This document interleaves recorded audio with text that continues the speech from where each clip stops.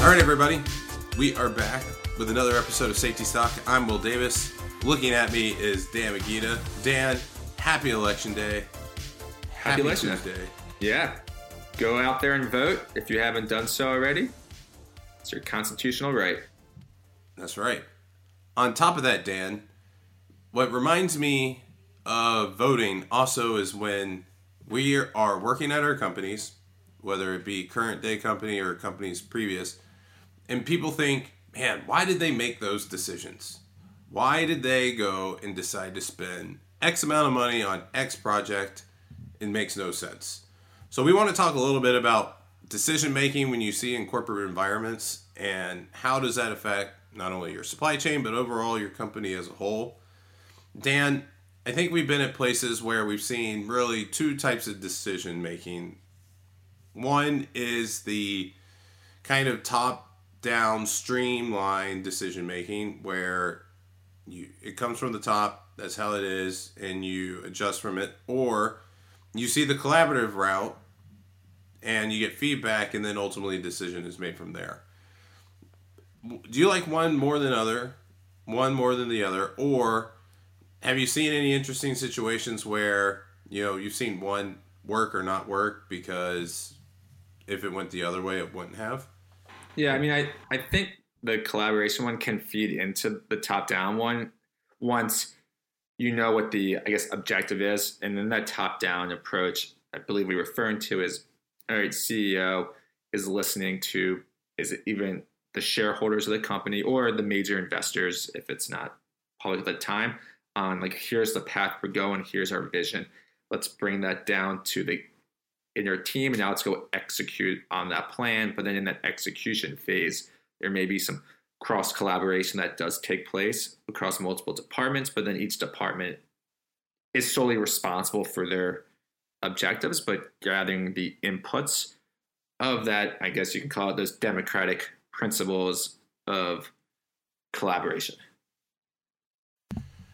Yeah, I think, I've been a part of a couple of places where it's been interesting in that, one company I specifically worked at, we were looking at making a very large software purchase.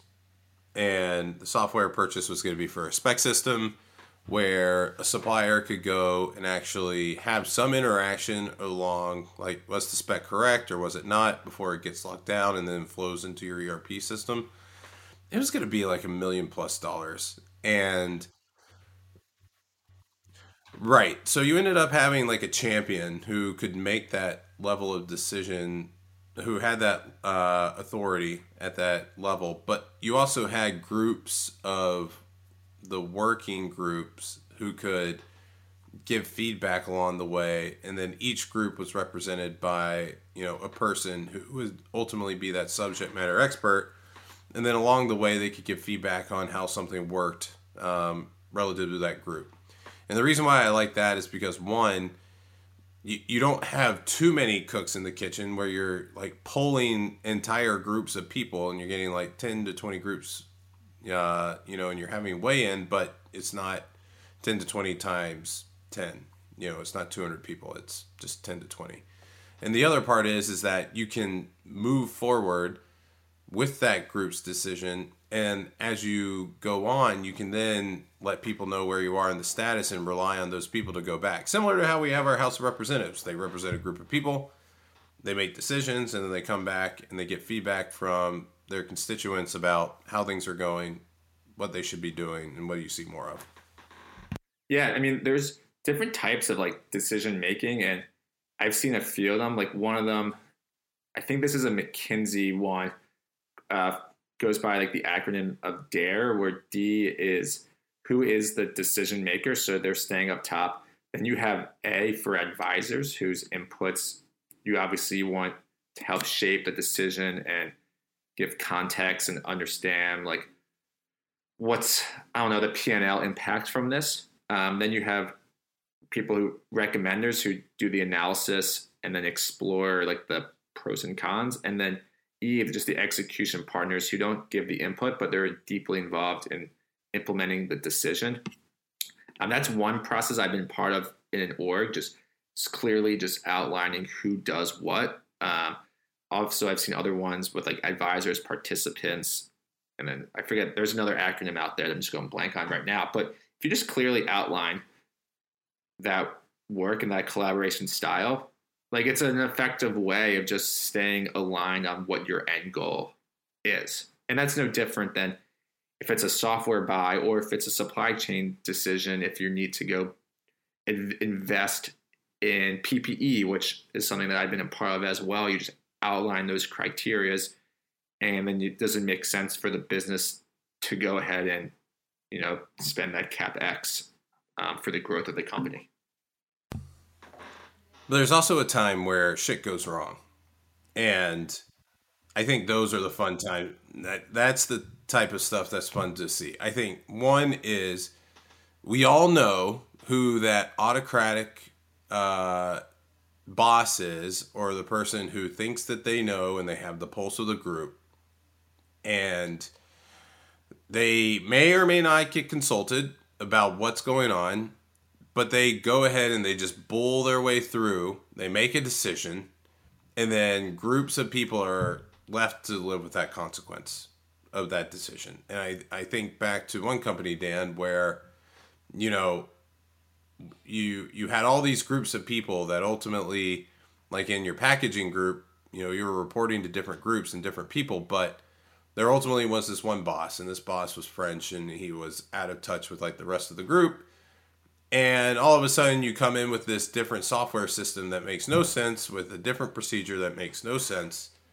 And you now are spending, an extra 4 hours a week doing paperwork when instead you're meant to be developing product. And you can take that, and you can go and you can take that story and you could probably apply it to anybody, but what's the common denominators? You have people whose bosses are afraid to actually stand up to one person. And so they typically let processes go where they shouldn't. And then from there, you then get squeezed by the people who are actually doing the work. And that middle management also ultimately ends up being the people that suffer. Yeah. So are you casting your ballot today, advocating for the person who's going to stand up there and be firm in their decision making and not just do the surprise tactic? Yeah, I think number one, I'm going to cast my ballot for someone who at least has some of those principles to them. I understand, sometimes you can't have too many people making certain decisions. We see the opposite is true, where you have a survey, you consult 50 to 100 people about where you need to go or what the place needs to be. And office work is politics. You're jockeying for your voice to be heard, which is a part of the collaboration, which could be a pro or could be a con as well, because you're jockeying for position, because you want to be, depending on the size of the company, you want to be recognized and known for what you've done. So you can parlay that to more success and hopefully a promotion or a pay raise at year's end. Then just keep climbing the ladder pole, and then if something happens, you can just slide in and take over that position. Work culture is very political. But you can't please everybody. You can't. But you can't please everybody. Has there ever been somebody who's at 100% approval rating? I'm giving that some thought. I can't think of that.